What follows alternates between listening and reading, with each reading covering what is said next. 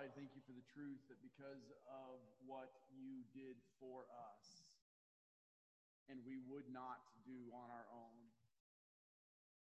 we could not do on our own,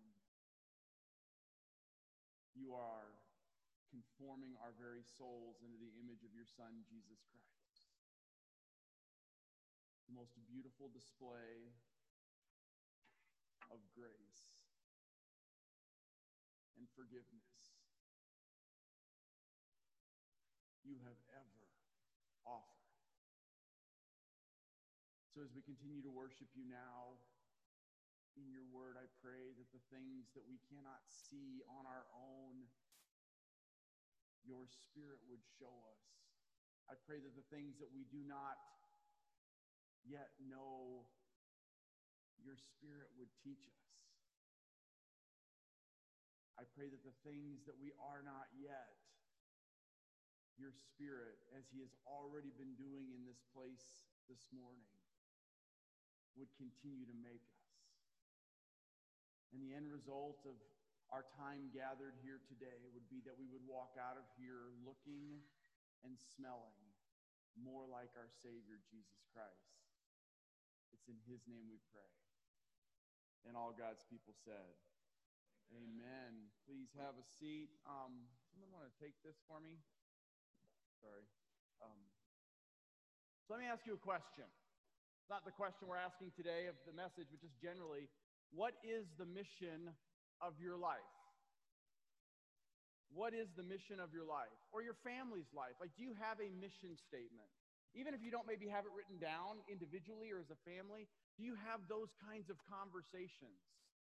Like, do you talk about why do we exist? Like, why are we a family? Why am I saved? What did God save you for? Because if you're sitting here today and it is well with your soul only one way, and that is through Jesus Christ, he has saved you on purpose for a purpose. And that is to display himself to a world that needs to see it. That is to live for something bigger than just our own personal comfort, even our own personal lives. Because like we've talked about quite a bit here at Cornerstone, this day, this week, this season that we're in, frankly, our whole lives are really a dot on a line that goes on forever and ever and ever. And he is about the business of bringing his kingdom here. It is here in part, but not yet in full. And someday soon, those kingdoms are going to come back together, and we are going to get to be with him in that united kingdom for all eternity. But until then, he's told us what we're supposed to be doing. Right? He hasn't left it up to us to wonder what the mission is. Right? The mission is that we are to make disciples and plant churches. That's the mission he leaves us here for. How do we know that? Well, two ways. One, we know that because that's what the disciples did. Right? They made disciples and they planted churches. And the reason they did it is the second thing we know. It's because he told them to. In Matthew 22, in the Great Commandment, when they ask, so what is the greatest commandment? He says this, love God and love people. Right? And then he goes on in Matthew 28, and he says, and by the way, this is what you're supposed to do. Go, loving God, loving people, making disciples, teaching them, baptizing them in the name of the Father, Son, and the Holy Spirit, teaching them to observe my word.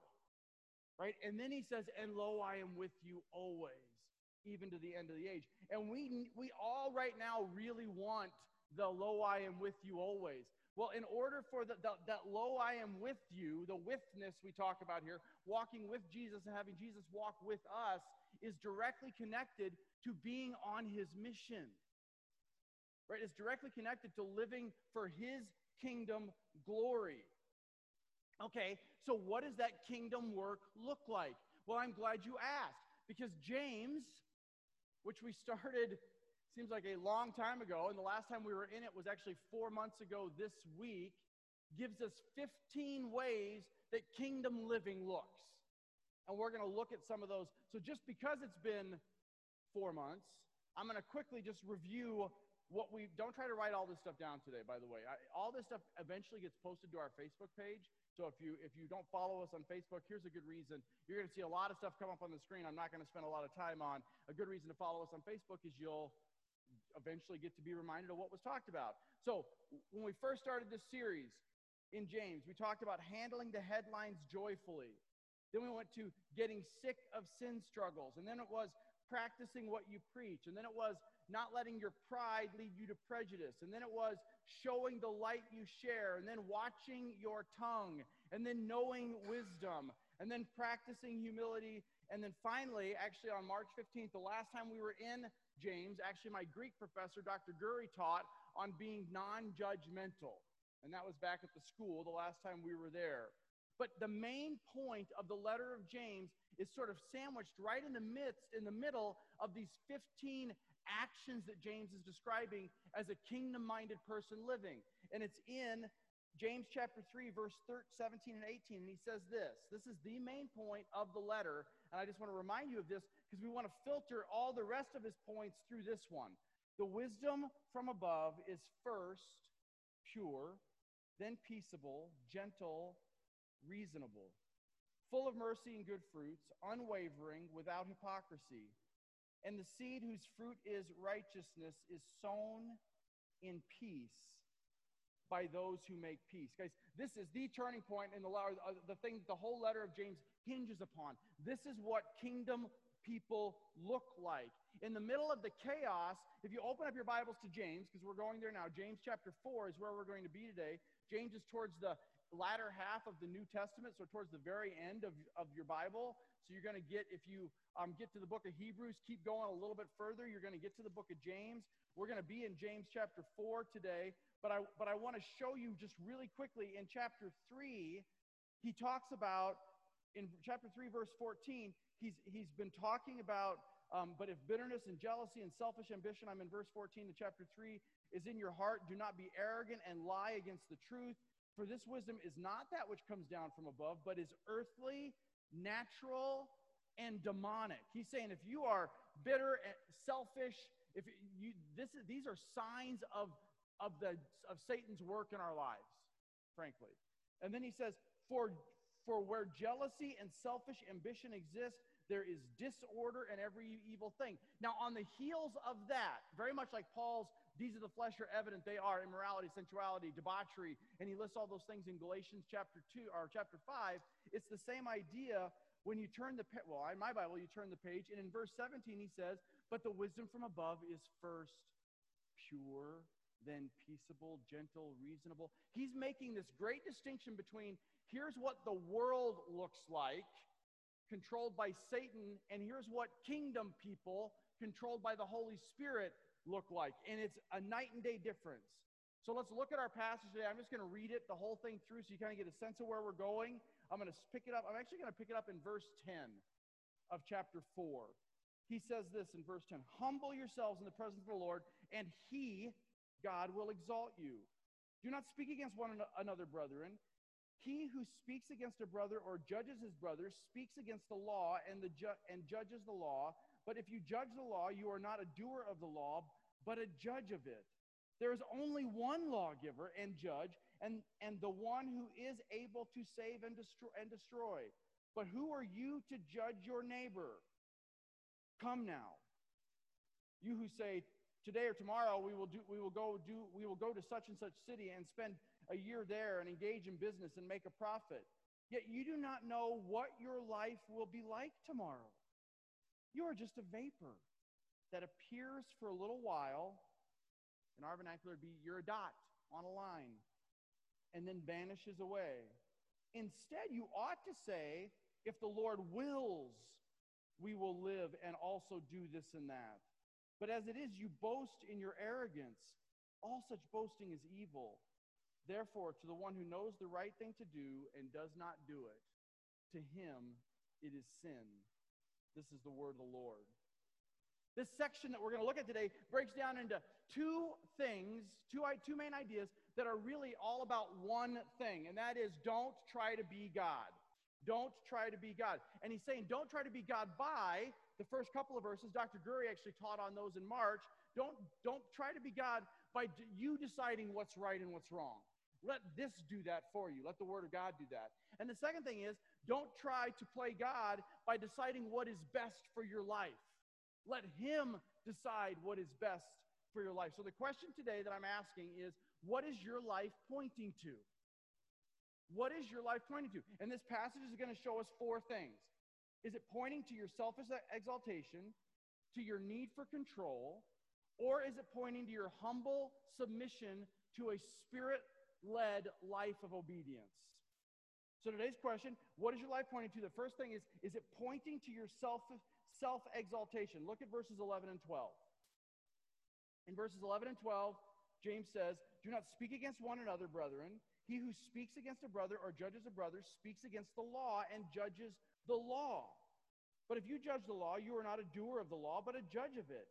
There is only one lawgiver and judge. He's saying you're not God. There's only one of those. He's not running for God. He has always been God. He doesn't need your help at being God. He says, the one who is able to save and to destroy, but who are you to judge your neighbor? Guys, to sum it up in our modern day vernacular, James is asking this: who died and made you God? Right? Who died and made you God? Don't judge people. But here's what I find interesting.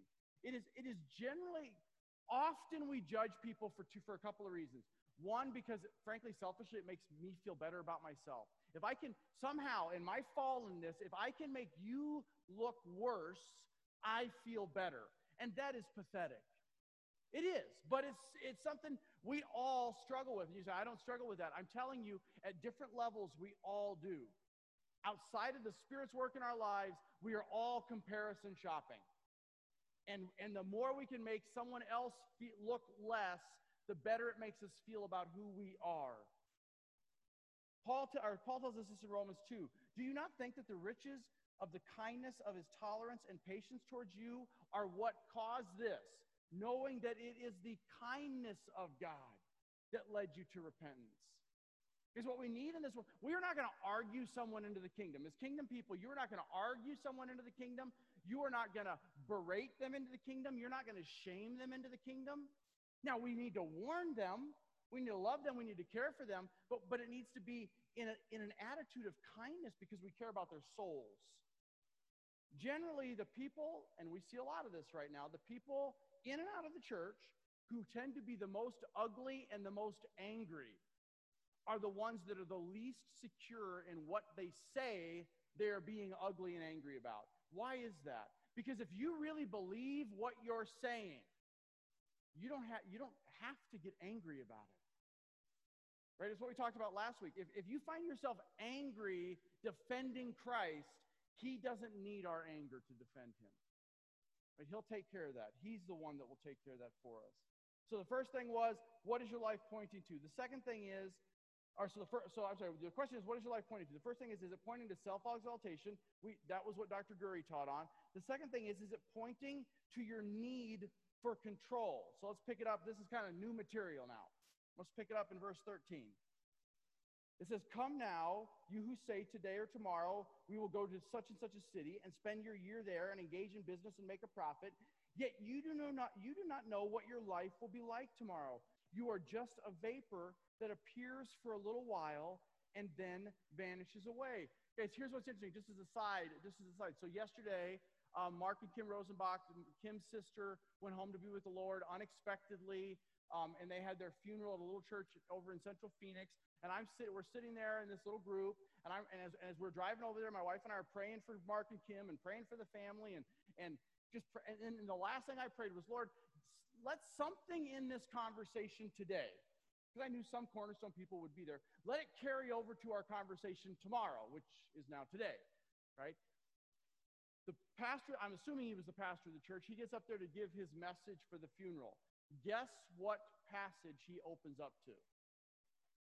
James chapter 4, verse 11 through 17, right? And I'm sitting there going, I should have just recorded it and had him play it on the screen, and we'd have been good to go. My point in sharing that is to go, God is in control. God's got this. It is no big deal for him to go, you know what, I'm going to have, because I've not heard this passage preached at a funeral before. I mean, it makes sense that why it would be, but I've not seen it. And he gets up there and he starts sharing. I'm like, wow, Lord, thank you for that. Thank you for that. I'm not going to spend a lot of time on this point because I feel like the Lord has pretty much covered this one in the last 4 months.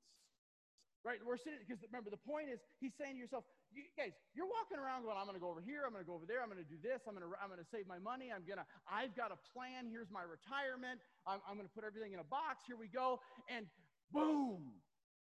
Guys, a year ago, think about this for a minute. A year ago, as a church, we were walking through Revelation and Daniel, where it was laying out for us everything we're seeing laid out before us right now. And we weren't prepared. None of us in February saw what was coming in March. And we were a church that had just walked through God's word about what was coming. Right? And yet, because we're thinking to ourselves, well, we got this figured out. This is what we're doing next, and here's our little thing in James. And we do that as a church. We do that as individuals. We do that in our retirement. Guys, it is why Jesus, he shares the parable where he's talking about the man who's saving up treasure. And it doesn't end well for that man. But before we keep going with how we ought live, I want to remind us, what is the enemy doing? And our sweet sister Debbie, who got up here and shared, what the enemy is doing, get this, what the enemy ever does is only ever allowed by God, right? Satan is a tool. That's it. He is not some rogue warrior who just gets to do whatever he wants. Now, how that matches with God's sovereignty and what we see going on in the world, I'm not here to tell you exactly what all of that is. I'm just saying, as we're looking, that's why we have to do what Debbie challenged us to do and thank him for stuff like COVID-19. Because ultimately, if God wanted it stopped, it would stop. And he is using it for a purpose. And the question becomes for us is what? But the enemy also has a purpose apart from God's, obviously. And his purpose in this time is to create isolation, apathy, fear, doubt, fear of man. Guys, he wants God's people to become lukewarm. Right? And what God is using that for is to show God's people who's really lukewarm and who's not. I was journaling in my journal time, and we were praying at our table today, and it was I didn't know that's what Josh was going to do, but guys, here's what we got to understand. God is stripping away all of these plans that James was telling you. You plan this and you plan that. He's saying, I'm going to remove all of that from you because I'm tired of you being distracted by it. The church in America has been so distracted for so long because we've had it so good. Right? If you're in China or you're in Syria or you're in Ethiopia or you're almost anywhere else in the world, you've been looking forward to heaven for a long time. As Americans, we almost have this idea of, I can't wait to go to heaven, but first, I want this and this and this. Right? I mean, you have conversations like that with people. But first, I want to see my kids get married and have grandkids. That is a bad view of kingdom living. I get the heart as a dad to want that. But to put that over the desire to have his kingdom come, we're not getting the kingdom. But it's really hard for us in America to get the kingdom mindset because we have no felt need, really. Not really, as Scott prayed when he was up here praying. James is not against planning. What he's saying is our planning better be God-dependent, is ultimately what he's saying. So, what is the point? Or what is your life pointing to? It's pointing to either your self-exaltation, your need for control, and now we're going to turn it from the how not to live to the how to live, pointing to your humble submission. Pointing to your humble submission. Guys, the words that Jesus uses to that rich man who's saying, you know what? I've got so much stuff. I know what I'll do. I'll build a bigger barn. It's the next week's topic, so I'm not going to step on those toes. But these are the words of Jesus, our loving, gentle shepherd. God said to him, "You fool, you will die this very night. Then who's going to get everything you work so hard for?" Yes, a person is a fool to store up earthly wealth but not have a rich relationship with God. And the church in America is, including this sinner who stands in front of you, only saved by God's grace, has been consumed with building bigger barns. And God, I think, is saying in this 4 months, this season, he's saying, you bunch of fools, who is going to own all that when I come back to get you? So look at verse 15. He says, instead, so instead of saying, here's what I'm going to do, say this: if the Lord wills, we will live and also do this and that. But as it is, you boast in your arrogance, and all such boasting is evil. Do you see the point he's making? He's saying like saying, I'm going to go do this, I want to do that. The problem with that is that who's on the throne of my heart when I say, here's my plan? I am. Bad idea, right? I've been trying over the last few years, some of you may have noticed, even on Sundays, to go, Lord willing, we'll be in this passage next week. Part of that was because this passage convicted me. Like, I have to be willing to go, and if we're not, I need to be okay with that. And this season has taught me as a teacher, as a Bible teacher, to be okay with changing the schedule a little bit. It's why we haven't been back in James for 4 months. We've been preaching we haven't missed a week of preaching. It just wasn't in James, right? So these last few months are showing me, like deep down in my soul, what does it really look like to go, okay, Lord, what is your will? But here's the struggle. What is your will? Right? Like, isn't that the struggle that we all face? Guys, like even just in the context of church and meeting, we're here right now. I've sent this out in several emails. We are only guaranteed this space at this time for the next couple weeks. As soon as we know differently, we will let you know. We're praying that we get to stay here longer. We don't know what's going on with the school we used to meet at. My wife and I are calling realtors. We're talking to people. I'm literally driving around because I am called by God to shepherd this flock. And I don't have the freedom to just go, just let God handle it. He's got this covered. Right? That is not the will of God. Right? And if I have, I'm back in a second. I'm going to be nice. I'm going to be kind. We don't need to tell each other, you know what, stop, don't worry about that. Just let God handle it. Now, we do need to challenge each other to say, you know what, you don't worry about it. Trust God in it, but do your part. Be strong. There's a scene in 2 Samuel, must be 1 Samuel. 1 Samuel 12, I think it is, where David's general Joab looks at his second in command, Abishai, two of the mightiest warriors that ever lived on the planet, and he looks at his brother and he says, our job, bro, is be strong and show ourselves courageous for the sake of our people and the city of our God.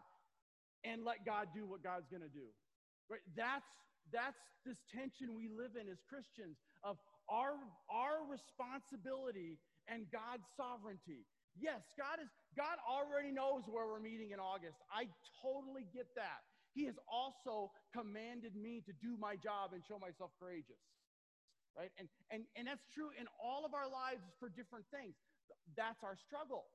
Our struggle is, how do we know? How do I know when I'm overstepping and getting ahead of God? And going, well, God, obviously this is what you want us to do, so we're going to we're going to move over here to this place without knowing for sure that that's what he wants for us. It is, guys, that's true in the church. It's true in our families. Like, how do you, for those of you that are parents, just let something bad happen to your kids.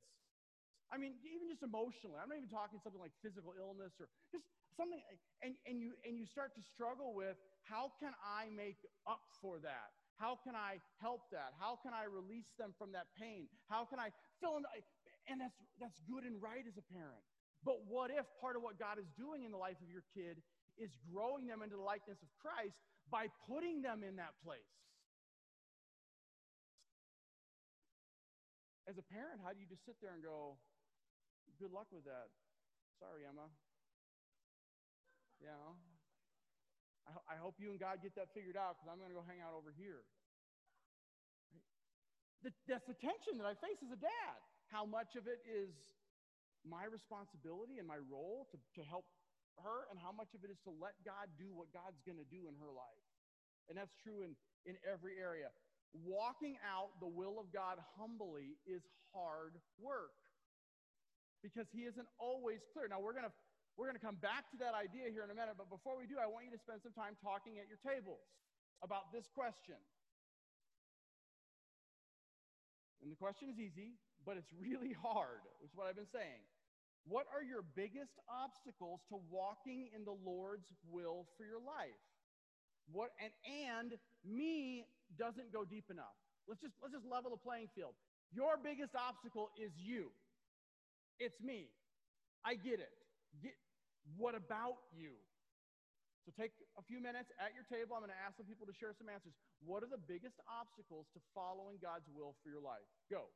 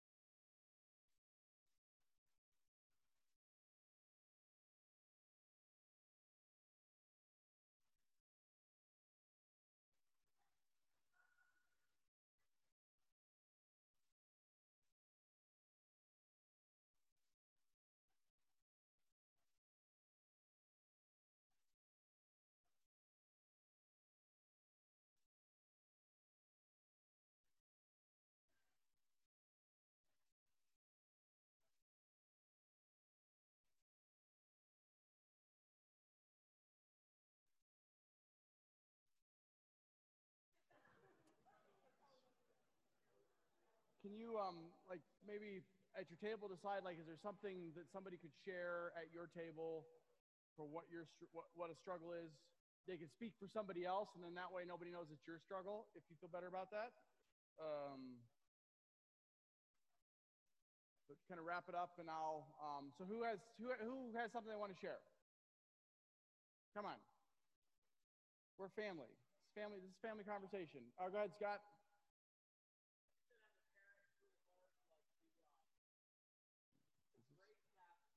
Wait, hang on. Is this still working? There you go. Sorry. Go ahead. Saying that as a parent, it's really hard to break that bond that God created to want to protect your kids at all costs. And that's a good thing, and that's a natural thing, and it's given by God, right? But what if God says, go into a place that's dangerous as a missionary, right? What if God said, go do this as a family, go do.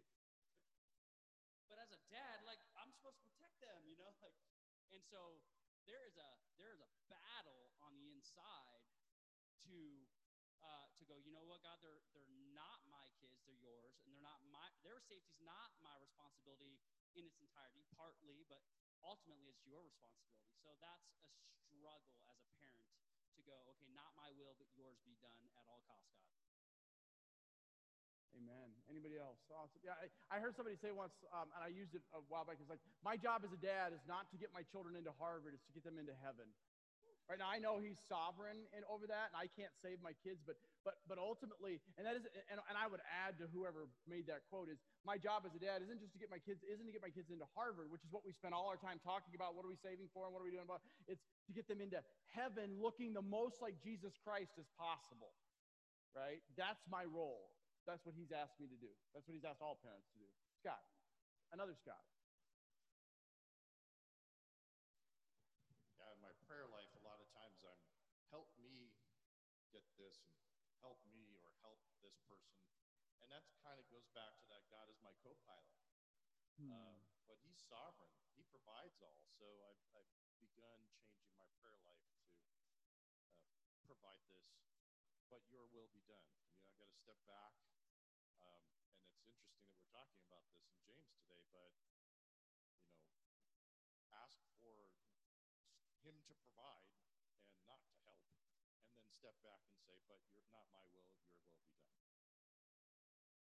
Amen. Amen. And that's also, you can just leave it at your table. That's also really a hard thing for us to do, right? I don't always do it. I find myself, praying that, Lord, help me, help me, help me. What I find most of the time, what I'll try to do now is change that word from Lord, help me to Lord, make me. Right? I don't need your help, Lord, because I need more than that. Right? Like, I need you to actually make me be this person, not help me be this person. And so even a little verbiage in my mind. But guys, finding the will of God and walking out the will of God it can be a hard thing. And I want to stop for a second and just say, before we go to our last point, is we don't want to leave behind what we've been talking about over the last 3 months or so. And that is so how do we walk in the will of God? Well, it isn't, I'm going to try harder. What are those 15 things James was telling me I need to get busy about doing? It is, we got to remember, fix our eyes on Jesus. Remember, I still am. That was the series we went through in Colossians and the Psalms. And then it's, and here I am. So it's fixing our eyes on Christ and walking in the power of his Holy Spirit as he has gifted you. Guys, if we're not doing that, we can't do this. You can't be in the will of God, walking in the will of God, if our eyes aren't fixed on him and we're not being led by the Spirit. Keep in step with the Spirit is what Galatians tells us like 3 times. Paul warns us of that. So the question was, what is your life pointing to? Is it pointing to self-exaltation, to your need for control, to humble submission? Okay, and you're saying, okay, but kind of what we've been talking about. I'm willing to submit. I just want God to tell me what his will is. I would humbly and kindly ask the question, really? Really? To me, that's like and I'm asking that of me too, that's like the person who doesn't give any money to Kingdom Work, who every time they buy a lottery ticket says, Lord, if you would just let me win this one, I'll give half of it to the church. Really? That's what God's like, really? You're not doing anything now. Like, why would I believe that? Here's what I mean by that in walking out the will of God. There are things that we absolutely know about God's will for our lives. And I'm going to quickly, again, don't try to write these all down. You can write down the verse reference if you want. But here are just some areas of our lives where we clearly know God's will and struggle to do God's will. Even as we spend all this time begging him to show us his will for our life about this decision or that decision. For example, marriage. Peter says it this way to wives. He says, wives, subject yourselves to your own husband, that even if they don't obey the word of God, knowing that they might be won without a word by the conduct of their wives, when they see your respectful and pure conduct. Not to be outdone, he immediately goes to husbands and he says, husbands, live with your wives in an understanding way, as one who to show her honor as one who is weaker, since they are heirs with you in the grace of God, that your prayers would not be hindered. Gentlemen, I'll just tell you right now, because it's easier for me to bag on us than it is to our wives. I'll tell you right now, if you're not living with your wife in an understanding way and you're asking him to reveal some will for you in your life, you're wasting your time. That verse just said it. Your prayers will be hindered. So stop asking him for some better revelation about something, some other part of your life, and love your wife like Christ loved the church. All right. Family. Children. There's a lot of children in this room. Children. Here's God's will for your life. Obey your parents as unto the Lord, for this is right. Honor your father and your mother. This is the first commandment with a promise. Pretty clear will. Obey your parents. Dads, not to be let off the hook. Don't provoke your children to anger, but bring them up in the wisdom and instruction of the Lord. Right? That's clear will for our lives. How about your jobs or school, where you go to, whatever you do, this is God's will for you in your place of work or in the school where you're at. Whatever you do, work heartily as for the Lord, not for men. That's God's will for your life. How about just your mindset? Just like, how do I renew my mind and live like Christ? Well, here's how you do it. Philippians 2. Have this attitude among yourselves, which is also in Christ Jesus, who, although he existed in the form of God, did not count equality with God something to be grasped, but he emptied himself, taking on the form of a servant, being born in the likeness of men, and being found in human form, he humbled himself. That should be our mindset. Does that describe me? Does that describe you? That's God's will for us. Humble yourself, becoming obedient even to the point of death. How about my heart attitude? Well, again, Jesus made it really clear. Take my yoke upon you and learn from me, for I am, this is Jesus' heart, gentle and humble of heart. Okay, that's God's will for your life. Does that describe your life? How about just where we started? What's your mission? Well, he told us what our mission is. Go make disciples, baptizing them in the name of the Father, Son, and the Holy Spirit, teaching them to observe all that I commanded. And lo, I am with you.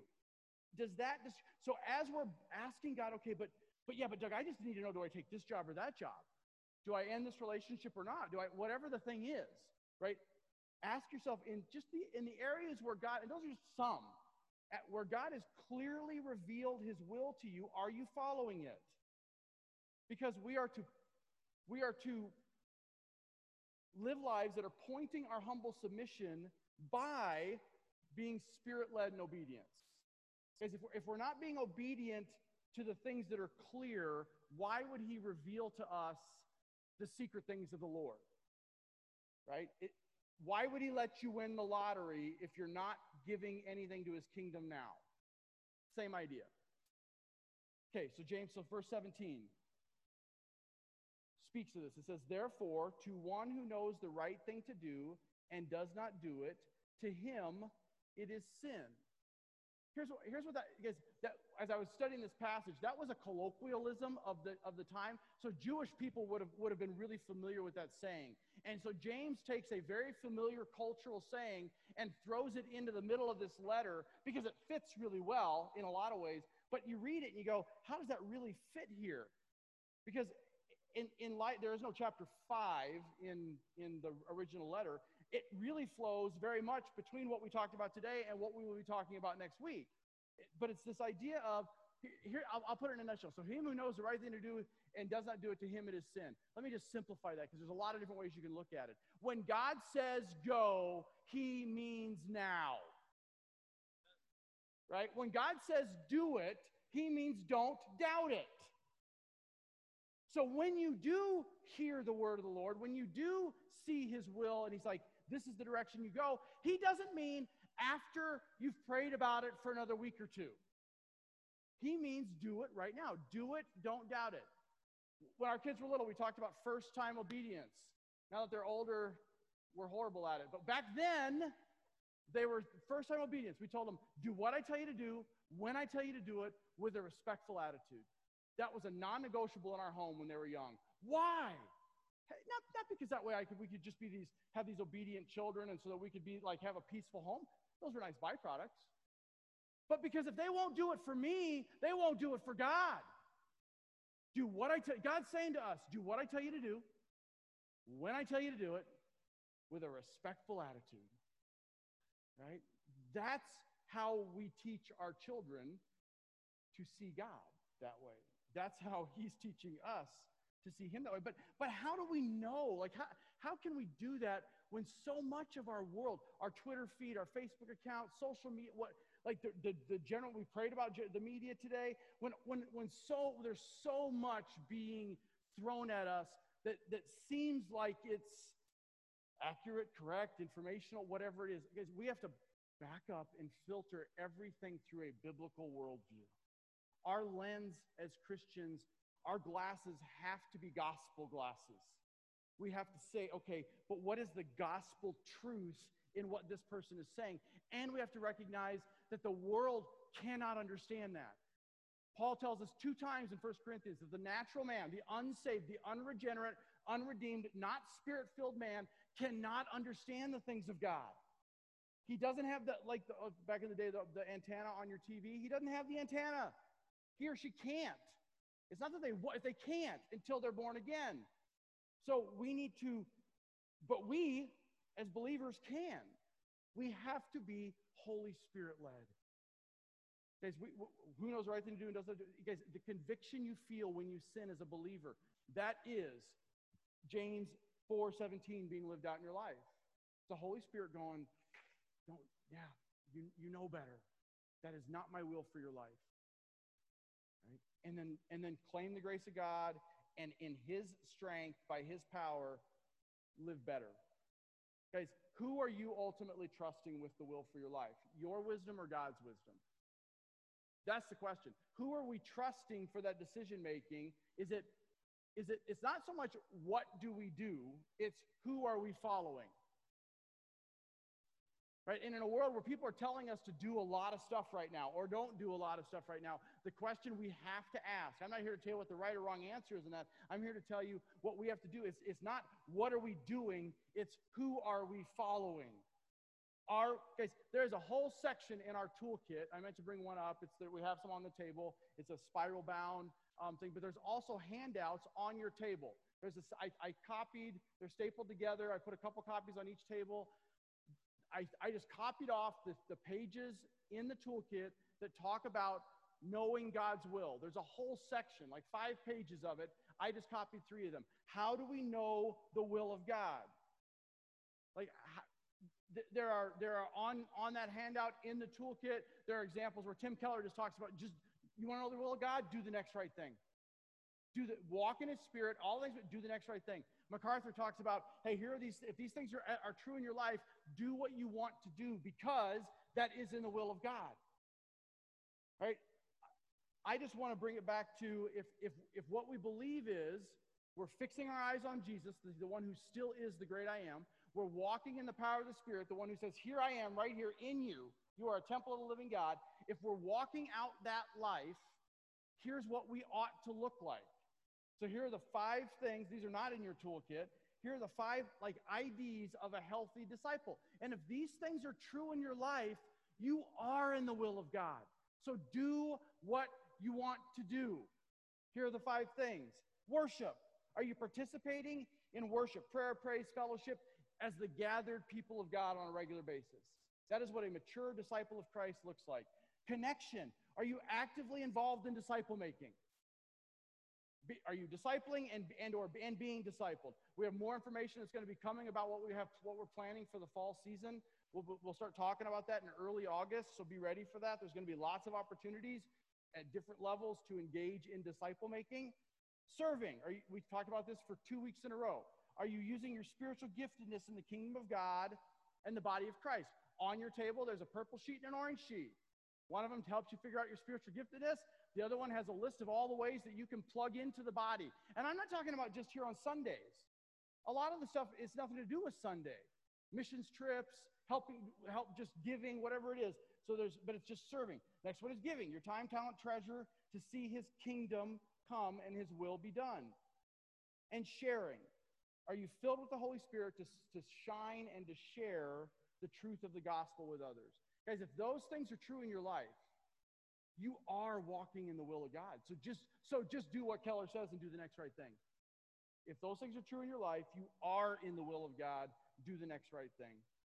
So what is your life pointing to? Well, we need to stop pointing to self-exaltation, our need for control. We need to point to humble submission and a life of spirit-led obedience But guys, and we're going to go into our time of response to this. I'll ask the music team to come up and we'll go into communion. Guys, we cannot do this on our own. Right?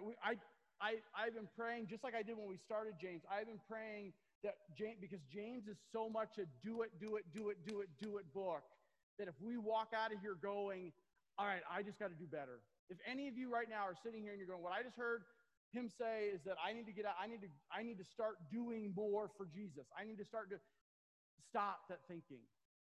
It's not about doing, it's about being. It's about being with him. Right? It's about walking with him. It's why we've built this time of prayer at the front end and this time of response at the back end. It's why we have it the way we have it in our service now. Because we need time to just soak. Like we need time to let our souls soak in the Holy Spirit and just say, Lord, refresh me in this dry, ridiculously hot, and weary land where there is no rest. Right? We need these moments. So rather than sit here and let your mind race in the next few minutes as you listen to a song or we're going to communion about, okay, I need to do better, I need to do better, I need to do better. Don't stop. Just be. Just be. And let him be with you. Let's pray. So, Father, I thank you, Lord,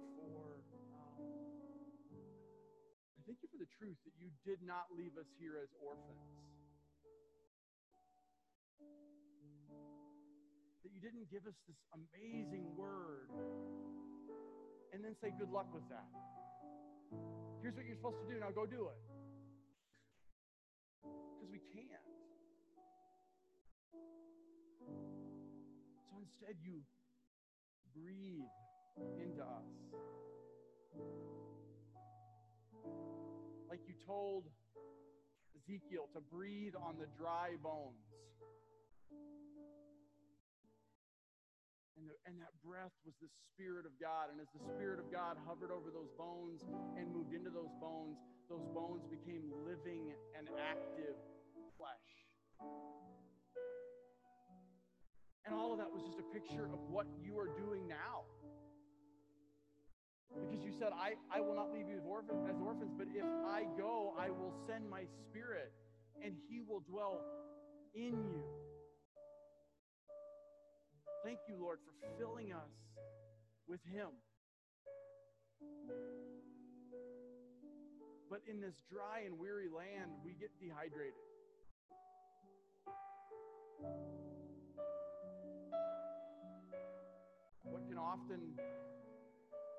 What should seem like the cool, refreshing breath of God can often just feel like a hot hairdryer. So, Lord, I want to pray that in these next few moments, not because of anything other than your Spirit's presence in this place, we would feel your breath, and we would just soak you in. In Jesus' name, amen.